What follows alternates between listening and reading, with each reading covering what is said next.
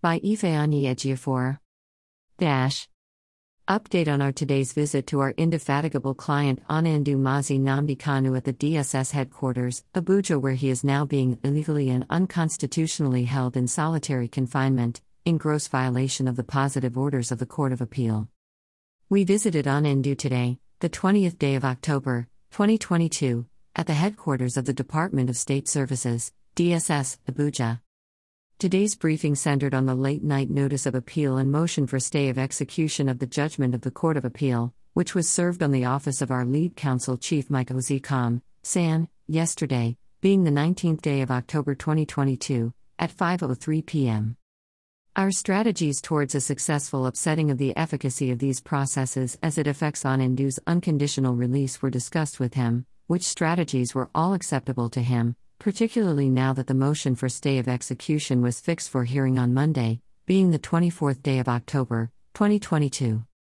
Though the FGN's right of appeal is a constitutional right, it is our firm contention that the FGN must first and foremost obey the order of the Court of Appeal directing for the immediate and unconditional release of Onyendu.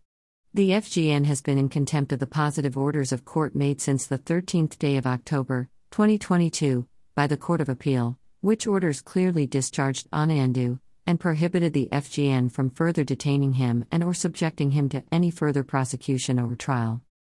The law is settled that a party who is in disobedience of a court order cannot be entitled to or be granted the indulgence of the exercise of the equitable discretion of a court of law for stay of execution of the same order the party is in its contempt. Onyendu's legal team, eminently led by our erudite Silk, Chief Mike Oziekom, SAN, is ever ready to literally remove the carpet from under their feet in court, come the 24th day of October, 2022.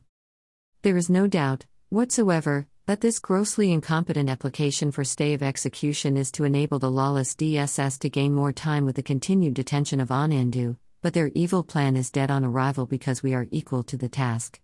The only valid option available to the FGN now is to obey the order made by a very superior court of record and immediately free Onyendu unconditionally.